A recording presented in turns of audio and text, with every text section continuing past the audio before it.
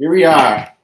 All right, viewers, thanks for tuning in. I'm Captain Nick with MarineMax in St. Petersburg. You might know me from my YouTube videos. And beside me today is somebody that really doesn't need an introduction. If you bought a boat on the west coast of Florida, chances are he taught you how to use it, whether it was on YouTube or in person on delivery day. So, Captain Keith Lake, what do you say?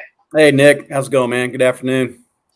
Doing pretty good, man. Not the nicest weather, but considering everything else going on right now, I'm just happy to be here. Happy to talk about some boats. This is Boating Tips Live with MarineMax Online. It's an all-new segment. Just talk about the fun stuff in life, and that's what everybody cares about, which is boats. So if you guys have any questions, drop a comment below. Of course, subscribe with us on all of our social media outlets, whether it's right here on Facebook at MarineMax Leisure, Instagram and YouTube, which is at MarineMax Online, and of course Twitter. I don't know if you guys tweet, which is just at MarineMax. So like I said, drop any comments or questions down below, and we're going to have some fun. Today's episode is going to be Welcome to Boating Tips Live, and we're going to kick off the top boating tips for the boating season. So before we hop into that, Keith, why don't you give us a little bit of history, man? When did Keith Lake wake up one day and say, hey, I'm going to be Captain Keith Lake with MarineMax Clearwater? Yeah, so this is going to tie into like a lot of things that MarineMax does as a whole, and what we try to promote, and the passion and the love of boating. But just a brief rundown. It started with me when I was a little kid. My granddad was a doctor, and he had Wednesday afternoons open. And so I can remember ever since I was a little kid, that Wednesday afternoon, it was my time to go run over to his house. And there's a little lake up in Indiana, Lake Maxenhall. And it would just be me and him. We go out and catch bluegills and all that stuff. Then moved down here to Florida.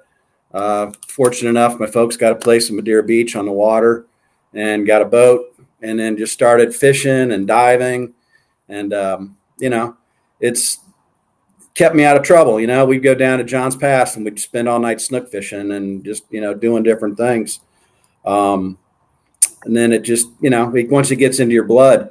But that time with me is, when I was a little kid spent with my granddad, that's kind of like what I want to do with my granddaughter, right now, just let her get in there and build that passion up for it. Cause it's, it's awesome. So how about you? Yeah, absolutely. That's what it's all about. Grew up in Florida, so on the water around here. Spent a good amount of time up in Cape Cod, Massachusetts. Know some of you guys are watching up there. It's probably a little cold up there. I don't know if there's still snow on the ground or not, but grew up in the charter fishing industry up there, and just always out on the water. Spent my summers up there fishing, and then my winters down here fishing. Just constantly out on the water.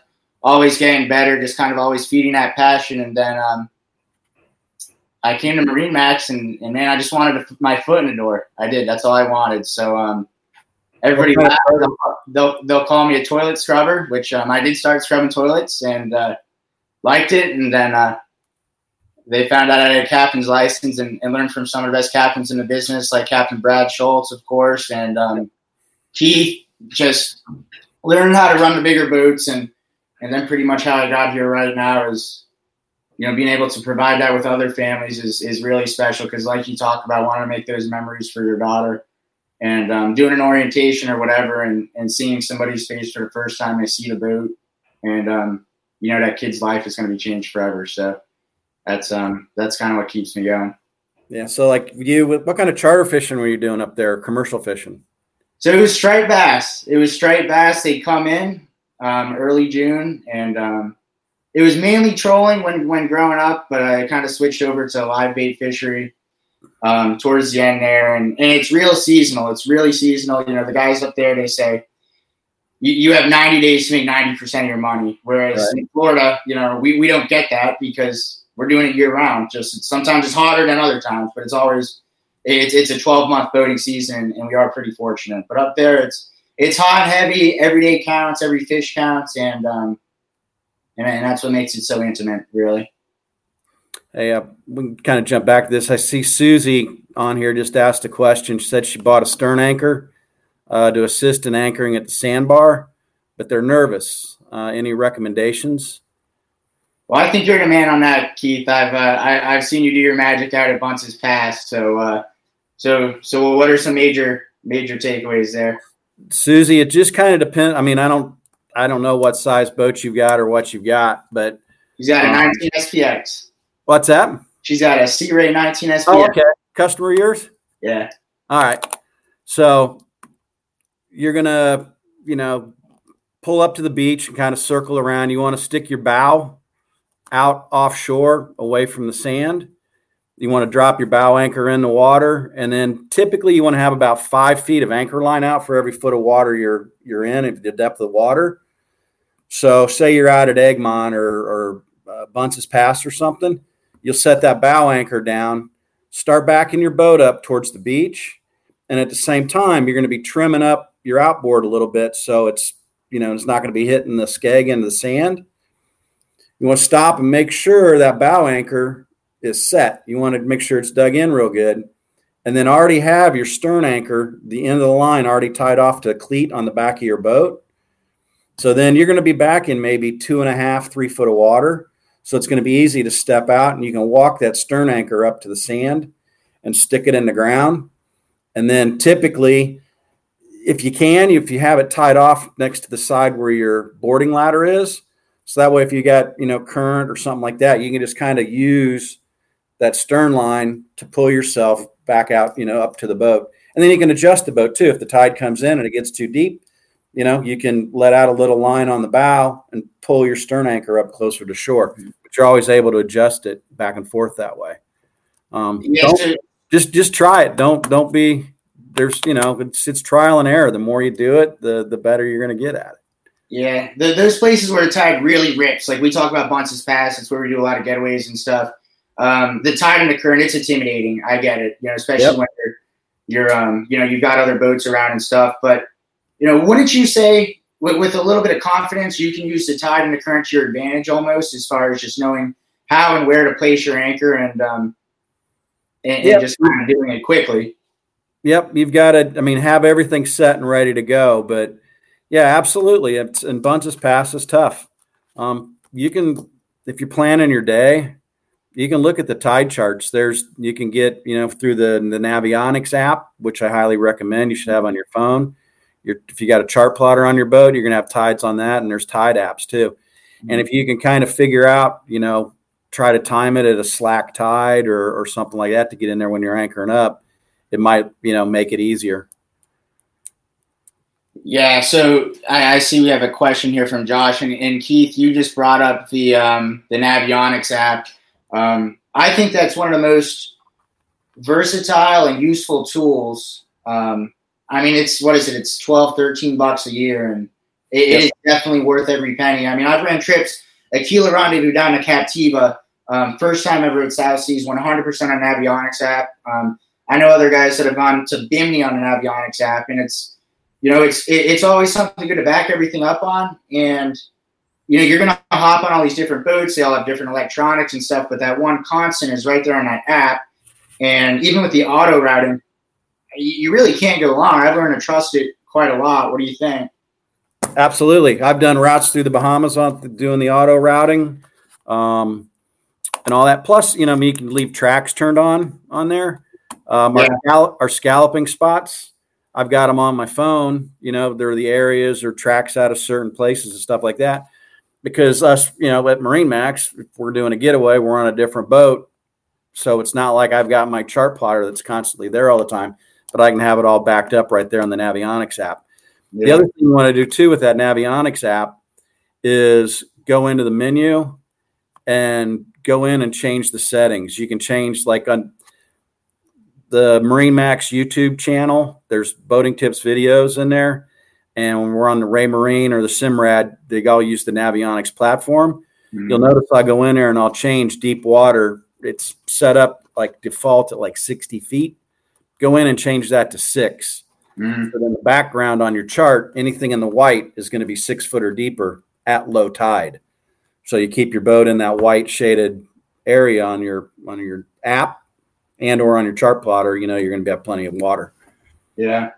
Yeah, you can definitely fine tune it in quite a few different ways. And you can even tweak the the charts a little bit. Like there's a sonar chart, and there's a government chart. I usually run mine on a sonar chart just because I find that the contours show a little bit better. Just for instance, when you're coming to MarineMax Clearwater on one of the charts, it doesn't show it all the way in there, where the other one will take you pretty much right to the dock.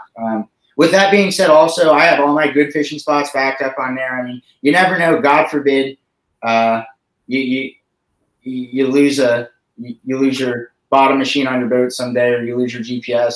You want those numbers. You probably work really hard to get them. You probably don't want other people to have them. So I back them all up right there, and especially if you're going on somebody else's boat, you've got those numbers all ready to go, and really hone in on the fish.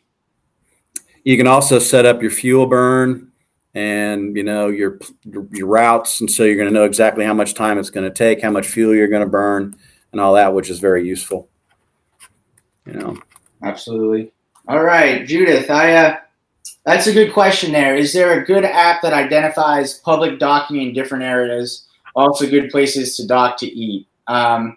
Keith, are you familiar with DockWa? I downloaded it probably 2 weeks ago because it was the only way that I could see the rates of a marina. Yep, DockWa's it. All your big marinas are going to that. So, like, even if you were to try to call St. Pete Municipal Marina and get a slip or a dock, they're going to tell you to use the DockWa app. They don't do anything themselves. So yeah, DockWa's the app for that. And then I just have here, there's these waterway guides are really good to have. I know it's not an app per se or on your phone, but like if you're traveling through, let's say Lake Okeechobee, it's almost like a triptych. It's going to break everything down by mile, basically, as you're going, what's around. But then it's also got, listed all the marinas, size boats they'll take, if they've got diesel, if they've got gas, if they've got laundry, if they got showers, restaurants, and all that stuff. So the waterway guides are a great reference, for whether it's Florida or the Bahamas or New England. I know on the MarineMax app you can, which MarineMax app's great, by the way, guys, but that's not the point. I know that you can schedule all your fuel and stuff like that. Can you do that on DockWa too? Like if you're going to a random marina, can you schedule fuel or something like that? Or I'm not sure. I know to show prices and stuff like that, but I don't know because I've never used it personally, but I've just kind of toyed around with it. Yeah. So. How about some icebreakers? I know everybody watching is probably experienced running aground before in Florida. I know I have. Keith, I don't know about you, but there's two types of people, right? There's those that have run aground and those who have lied about it. Yep. So, what's your take on it? What do you do? Have you ever done it? Is it anything to really be ashamed of, or why? No, I mean. It's going to happen. Eventually, you're going to run out of water. I was one of my first couple of years here at MarineMax. I was doing an orientation, and we're out here in the bay. We've got a boat ramp here. We put the boat in the water. It was an 18, 19-foot boat, and we're running along. It was wintertime and winter low tides, and which we can talk about the tides variations, but we're running along and the guy's driving the boat and there's all the ducks are up here in the wintertime and they're looking at the birds. And I'm like, okay, we need to start turning now. And they just kind of kept going. All of a sudden we're, hard aground. And it was winter. It was cold. So shut the engine off, trim it up. And it's like, okay, no problem, guys. So I rolled my pants up. I jumped overboard, kind of pushed the boat around and got us pushed out into deeper water. And we came back in and they were really, really, really nice people. And they were so upset. They're like, oh my God, Captain Keith, we're so sorry, and we won't tell anybody. It's like, okay, don't worry about it. It's no problem. Well, Kyle Langman was working here at the time. And so he just happened to be down on the docks. We pull the boat up on the ramp. Well, the transom of the boat, the swim platform is just covered in sand and it all go up. And so we came walking back in the showroom door here, and lined up all the way across the front. All the sales guys were all standing there with their pants rolled up, and everybody gave them like a standing ovation. And these people looked like, how do they know? We didn't tell anybody, but it was like the 5 pounds of sand on the back of the boat. But and that's the thing about down here with it being all that sand bottom. It's not like you're up in Maine or whatever with the rocks. I mean, for the most part, the only thing that's going to hurt is your ego. Just running around on a sandbar if you're going slow. But hopefully it's low tide. That's your best case scenario. So just wait it out. Put your anchor out. Stop, have a sandwich, drink of water, do something, hang out, wait for the tide to come in, and hopefully you got enough water to float yourself off. I definitely would recommend joining somebody like Sea-Tow. It's AAA on the water.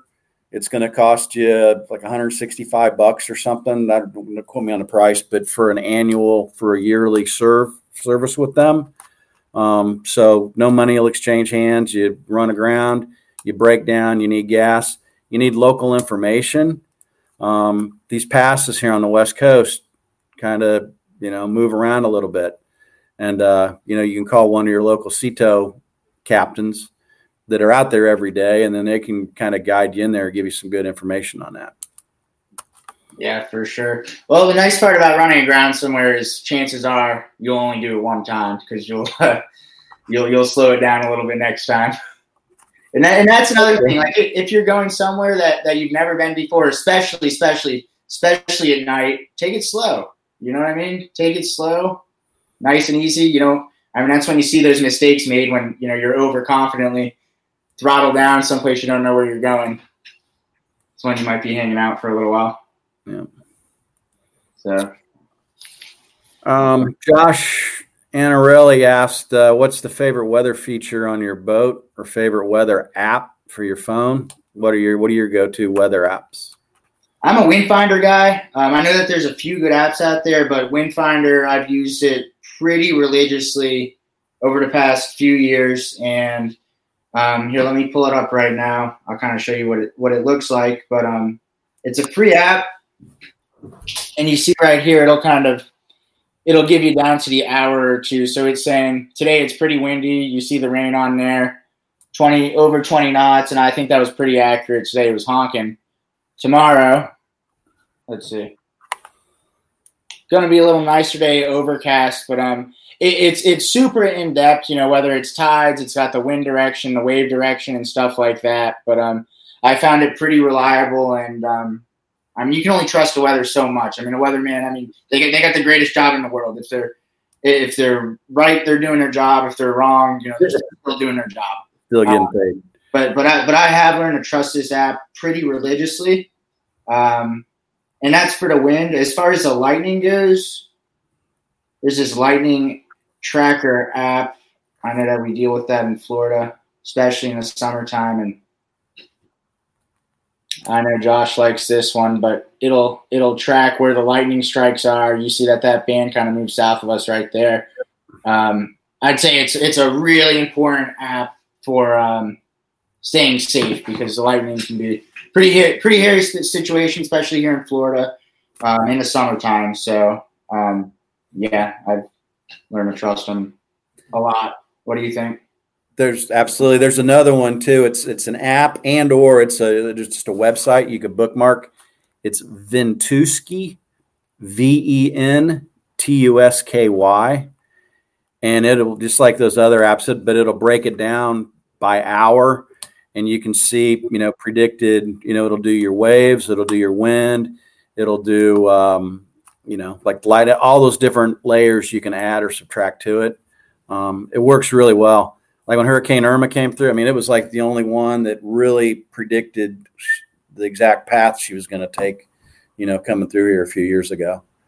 Yeah. At the end of the day, you do kind of need to use your better judgment. You know what I mean? If you're at the boat, especially in Florida in the summertime, how quickly it comes right out of nowhere. If you see the clouds, you know what to look for. You might want to tone it down a little bit, go out a little bit later or whatever, because sometimes even your apps might not be able to give you exactly what's going on. Yeah. So cool. So Keith, I got a question for you. If I can pick your brain a little bit, walk me through Captain Keith's perfect day on the water. from the time you wake up till the time you come back in, what's that look like to you? There's not one perfect day. I mean, there's different scenarios, right? And I'm sure it's the same for you. Yeah. So, I mean, a day I absolutely love, with Kathy and I get on the boat with our granddaughter, Allie. She'll turn 7 here in a few days. Hopefully, which probably not going to be able to with the COVID going on right now, get to see her, but love to take her fishing. Like I was talking about, my time spent with my granddad fishing, I cherish. And I mean, she loves it, with her little pink Barbie pole and, just catching pinfish, keep them active. Right. And then going to the beach, and walking around and swimming and playing and all that. And then there's the days where you're going to go fishing with your buddies. Right. I mean, you're up and you're out at 5 a.m. You're 80 miles offshore at 7 o'clock, watching the sun come up and, loading up on fish and coming back. And 1 o'clock, you're back to the dock, you hit the pool and you're watching the football game, I mean, yeah. That's an awesome day right there. And then, boating just with friends, right? Like don't even put a fishing rod on the boat. Just hop in the boat and go do your thing, go to restaurants or go to the beach or something like that. And then there's the tournament fishing, which is a totally different game, which takes a lot of focus and preparation. And I get like overhyped, I mean, you lose a lot of sleep if there's any sleep at all. Yeah. I mean, you and I are in the same boat with that, right? We both kingfish some of these tournaments and stuff and what. So what's your ideal day? I'm definitely in the same boat as you. It's, a lot. There's no perfect day. There's no universally perfect day on the water because for everybody that looks like something different. A lot of people might want to go out, throw a rod, have some fun. Me, it's either or. If I'm fishing, that's it. My mission is to be out there and catch as many fish as possible, as big as possible, and that's why I got up in the morning. However, if I'm not going to be fishing, not even going to put a rod on the boat. You know what I mean? I'm going to be out there. I'm going to enjoy myself. I'm not going to get stressed looking at kingfish skyrocket on other baits or tarpon that won't chew. You're just going to relax and enjoy the water. So not to say you can't go out and spend time with your family. Throw a rod over the side and just see what bites. Dude, I will tell you though, you always got to take a rod with you. There's like an outtake or a blooper or whatever. I was doing the Raymarine video series. We were over in Pompano last year, and we probably did 10 or 12 different segments with the Raymarine. And we were out there in our Boston Whaler 38 Outrage. And before we left the dock that morning, I asked Andy, I said, man, we got any rods? Should we take anything with us? And he's like, nah, we're good. So we went out there. And I'll be darned if weeds are running around. We're only a couple miles off the beach, and all of a sudden you start seeing flying fish, bait, and then all of a sudden there's just sailfish. They look like garbage bags, and their sails are up. There's sailfish swimming all around the boat, and we're just standing there watching them. That's aggravating. But I used to fish with a guy up north here and there, and believe it or not, he wouldn't like to have everything ready. He wouldn't like to have everything prepared. And you'd ask him, you say, hey, why don't we do this? And he'd say, if everything's perfect, you won't get bit. You know what I mean? So that's that. So let's see if we catch up some of these questions over here. Yeah.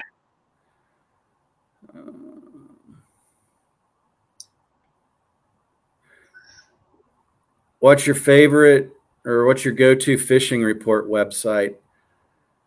From Dustin.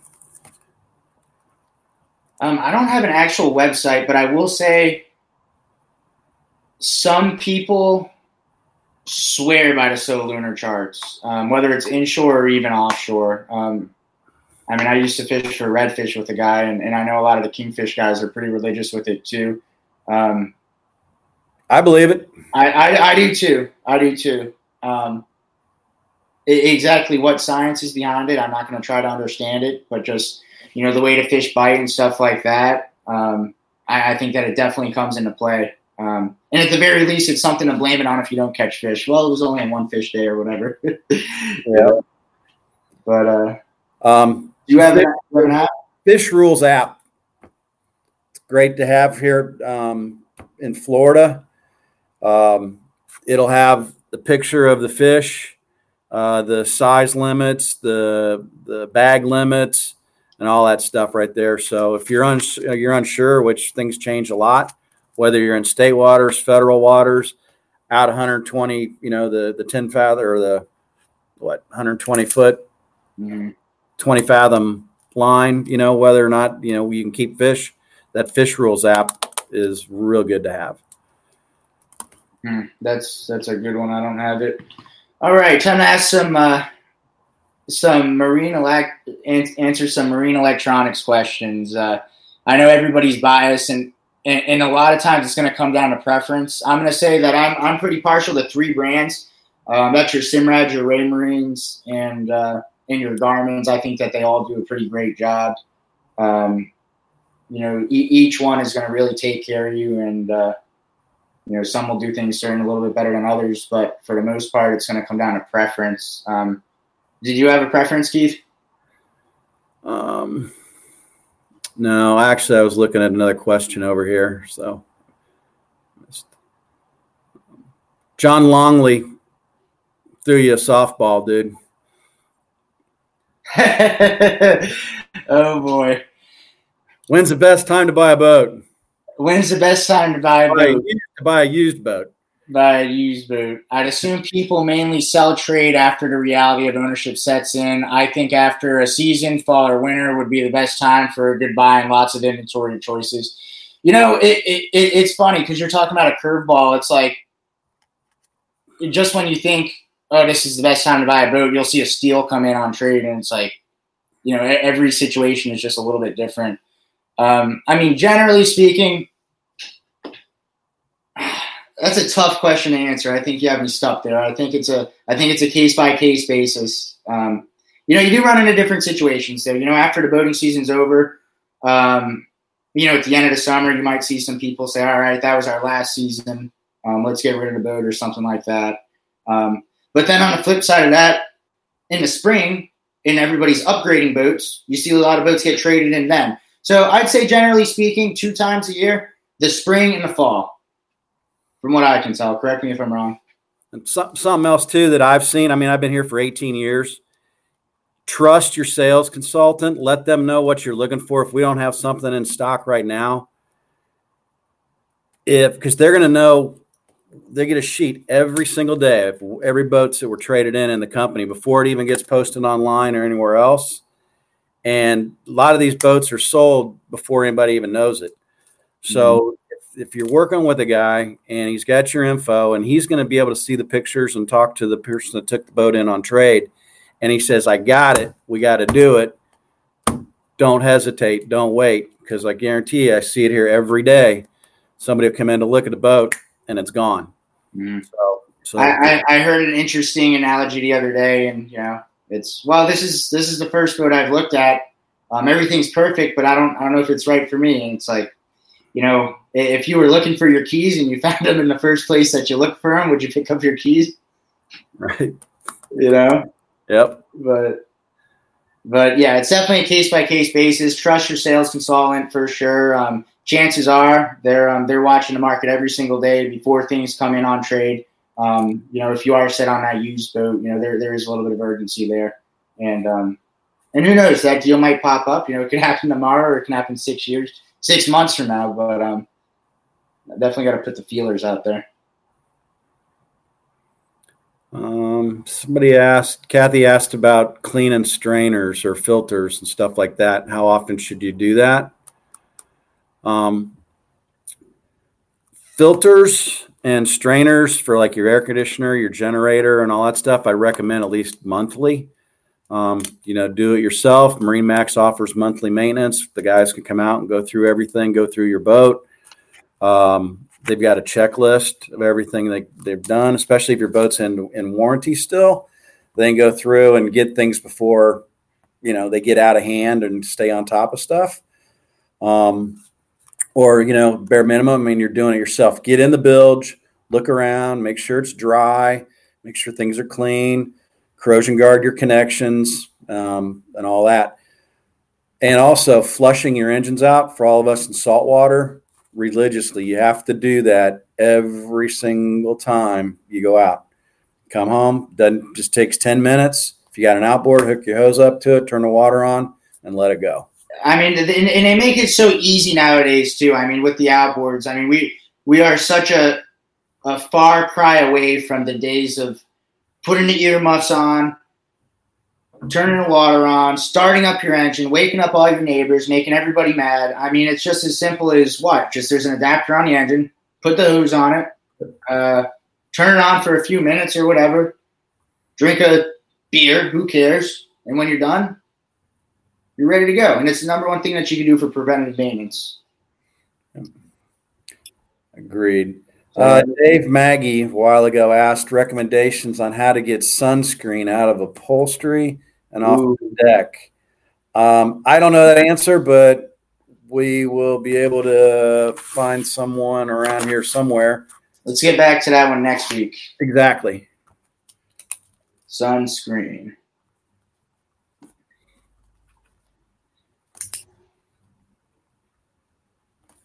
Okay. All right, here's a good one. What is your go-to snack to bring on the boat? The hot and spicy okra pickles and Publix chicken wings. Those are pretty good too.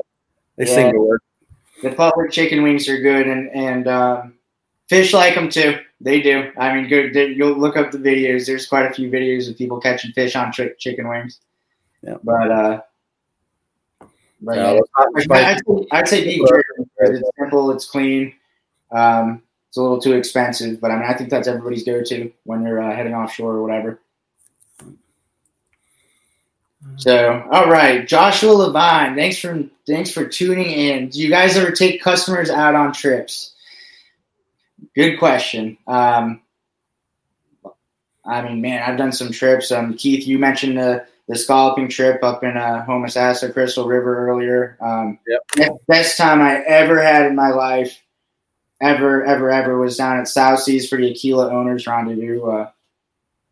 I had the time of my life down there. MarineMax really does a great job as far as, after the fact, having a good time, learning how to use your boat, because you're spending a good amount of money on a boat. You want to be able to use it. You want to be around like-minded individuals that have the same interests as you.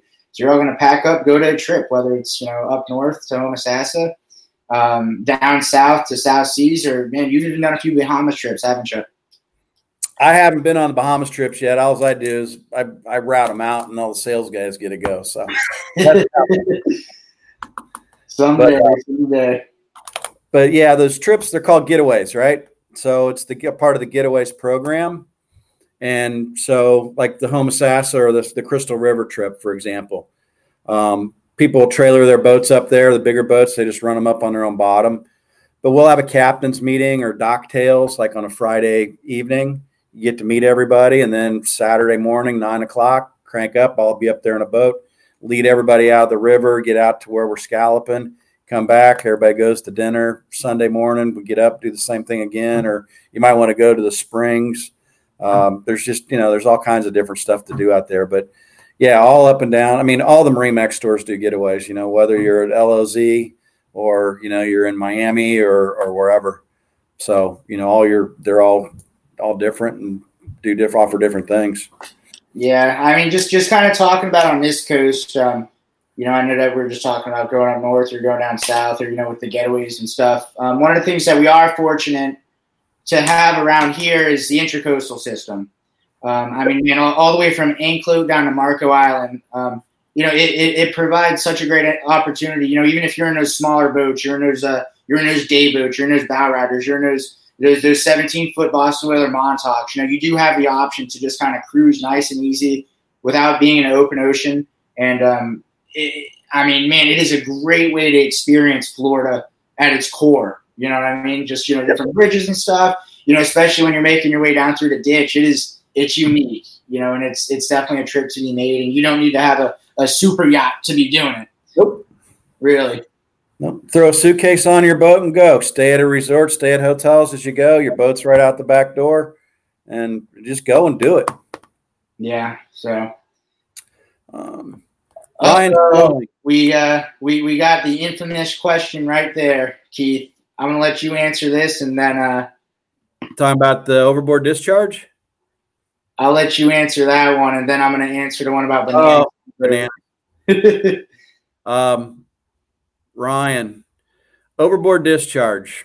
So, state of Florida, you have to be 9 miles offshore in the Gulf of Mexico, or you got to be 3 miles offshore in the Atlantic Ocean to overboard discharge. When you get out offshore like that and you need to empty your head out, there's a seacock handle that's down in the bottom of the bilge that's actually zip tied shut. So you'd have to break the zip tie, open the handle up, then flip on the macerator switch. You're going to dump out into the water. Then when you're done, you'll close that handle off, and then you want to zip tie that closed again. If the Coast Guard were to stop you inside the 9 miles or inside the 3 with that valve open, you could technically accidentally overboard discharge by somebody going into the head or wherever the discharge switch is. So make sure you disable by closing it. I definitely recommend, though, just wait. And when you get fuel at a marina or whatever, just have it pumped out. Most all your marinas now are all got pump out stations. That way you're not putting it into the environment and all that. But at an emergency situation or it's full and you are offshore, you do have the ability to do that. But just try not to. I mean, I've even heard, like you were saying, you open up that seacock down below, forget about it, right? You come in, you get checked, seacock's open, you're facing a pretty hefty fine, aren't you? Even if you weren't discharging or anything, just having it open alone is a pretty big no-no. And Yep, and they will definitely check. I mean, every boat I've been on that I've been stopped, it's one of the first things they go for to look for. All right. Thanks, Keith. Could you bring bananas on a boat? So, I say no. I second that. I say no. I'm going to catch a lot of heat from this. I'm going to catch a lot of heat from this in the comments. I am. I know guys that swear by bananas. Some people think bananas are good luck. I've just seen it happen, and maybe it's all up here. I bet you it is all up there. Maybe it's just coincidence. I mean, I've seen too many just strange little things happen. You open up the cooler, bam, banana. Who knows? I know that there's 3 stories, so if you guys are ready for a little bit of story time, sit tight, get cozy. It's a rainy day outside, so I think a little story time will do some people good. I'm going to give the first story. And all 3 of them go back to the ships in the 1700s. So first one, a little gruesome. There's a ship, cargo ship, going across the Atlantic or Pacific or whatever. Who cares? Some ocean. And it's carrying bananas. And, with bananas comes banana spiders. And banana spiders kill the whole crew. So what do you think's going through people's head? They find a boat. It's nothing but a boat full of bananas and a crew that's no longer alive. So, bananas, bad luck on a boat. What do you know the other 2, right, Keith? Actually, I don't, so go ahead. All right. 2, banana boat. It might be the same banana boat. It might be a different one. I don't know. Hopefully they're not using the same boat. Banana boat runs aground. Like we talk about, everybody does it, okay? And talking about the fumes, it runs aground. All the gas from the bananas down below, ferments, and somebody lights a match, and boom, ship explodes. So that's one I've heard. And then the third one they talk about here in the comments right there, the bananas would go bad really fast, and often a lot of those times you'd have people trolling lines off the back of the boat on these big transatlantic journeys or whatever. And, those banana boats would be going faster than everybody else because the bananas would go bad. And they'd be going a little bit too fast to catch fish. So next thing you know, banana boats going fast through the water. They're the ones that don't catch a fish. And here we are today banning people from bringing bananas on the boat. There you have it. So that's the big three. And you can check me on that. Gonna catch a lot of heat, but you won't find me bringing any bananas on board. I'll tell you that.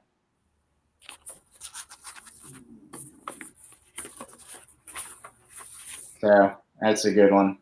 Parker, are bonita fish big? Well, they're a game fish, so yeah. little Step Brothers reference there.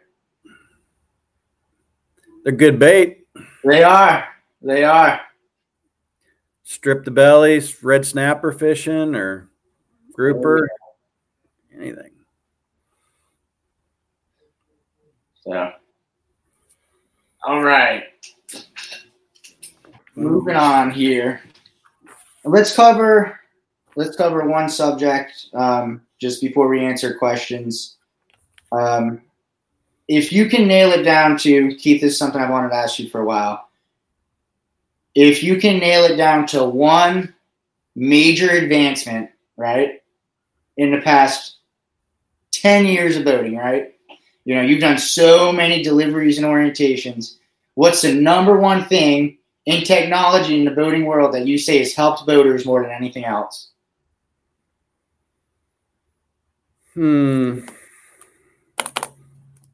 Probably a couple things, but the joystick docking integrated in with the electronics with the chart plotters, as far as the auto heading and the go to waypoint and all that stuff, how it's all integrated together.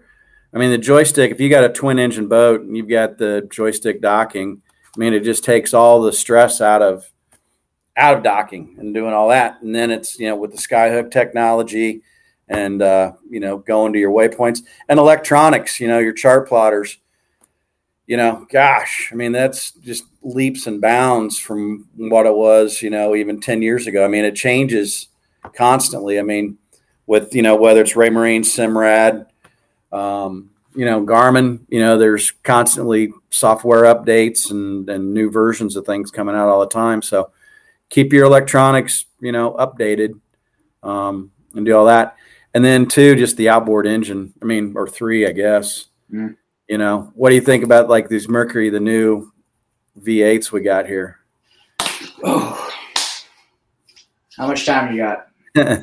We got a little bit. I was always a Mercury fan, right? Yamaha makes a great engine too. When Mercury came out with this new V8, they did revolutionize the world of outboard engines. And even after going to Fond du Lac up in Wisconsin and really seeing how these engines are made, I mean, I can't tell you how impressed I am with the new V8s. I was telling somebody earlier, I remember the first time I hopped on board a boat with the new naturally aspirated V8s. There were 300 Veratas. It was a Boston Whaler 25 outrage. And our general manager let me take it out. And took it for a quick hot lap out in Boca Ciega Bay.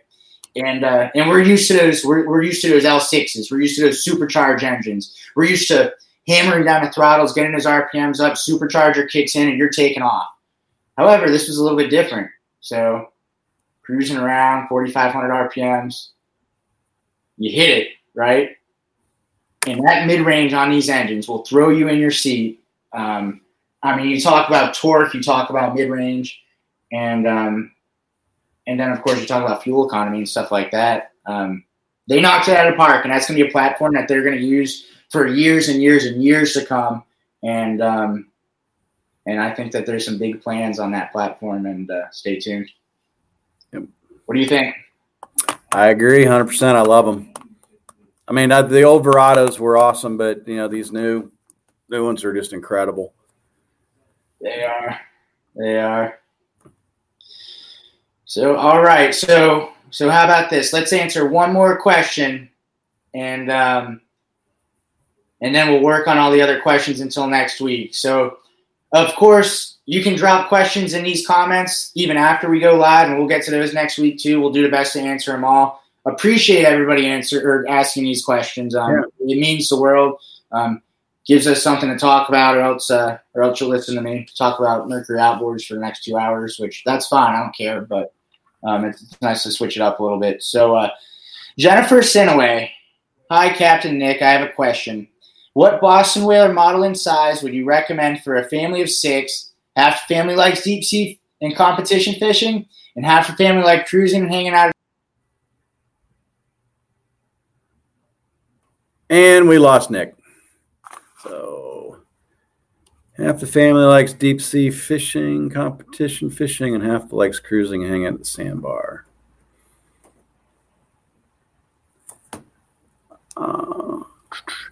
I guess any. Oh, you there? You back? Back, baby. Okay. I'm not trying to read your question there. Go ahead, Keith. Your favorite Go ahead. situation. No, go ahead. 33, outrage. Perfectly proportional, just enough bow to make it to the next wave, and a good amount of bass feeding and storage, where you're always going to feel comfortable and safe. But that's just my 2 cents, but I'm a little bit biased. So what do you think? That's a beautiful boat. I like that. You also got like the 32 DC, if you want to do a little more family stuff. It's got the live well in it and all that stuff. There's different configurations of that boat. But the 33 is hard to beat. Yeah. So that's my 2 cents right there. All right, Captain Keith, pick one. Pick one. Trying to see. I think we covered. What are your favorite fishing equipment manufacturers?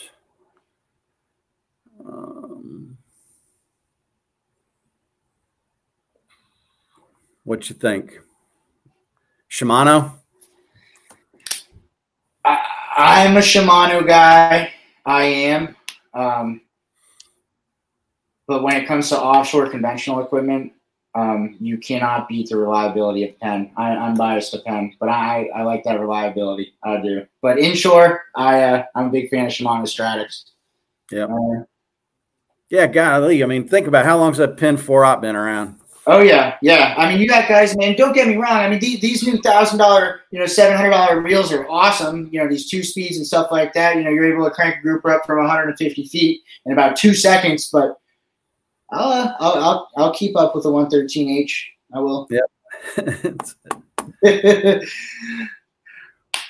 Awesome. Well, thanks, guys. Appreciate everything. Appreciate you guys all joining us. It's been an honor. So this is where you're going to catch us every single week for the most part, unless things change, which we'll let you know. 3:00 Mondays, Boating Tips Live. We're going to have some fun. We're going to make it through this strange time together, and we'll pop out on the other side, hopefully on the water somewhere. So what do you say, Keith? Help spread the word. Get some more people on here watching with us. So it was good. It was fun. It went by fast. So it did. So I looked down at my phone and I was like, man, it's only 3:50. We've only been talking for 20 minutes. And I'm like, wait a minute. We started at 3:00. Well, awesome, guys. Well, Keith, thanks, man. It's always been a pleasure just kind of absolutely, Nick, picking the brain of, just an encyclopedia of boating knowledge. That's what I'm going to call it. So there you go. Thanks, bud. Thanks, man. See you guys next week. See y'all.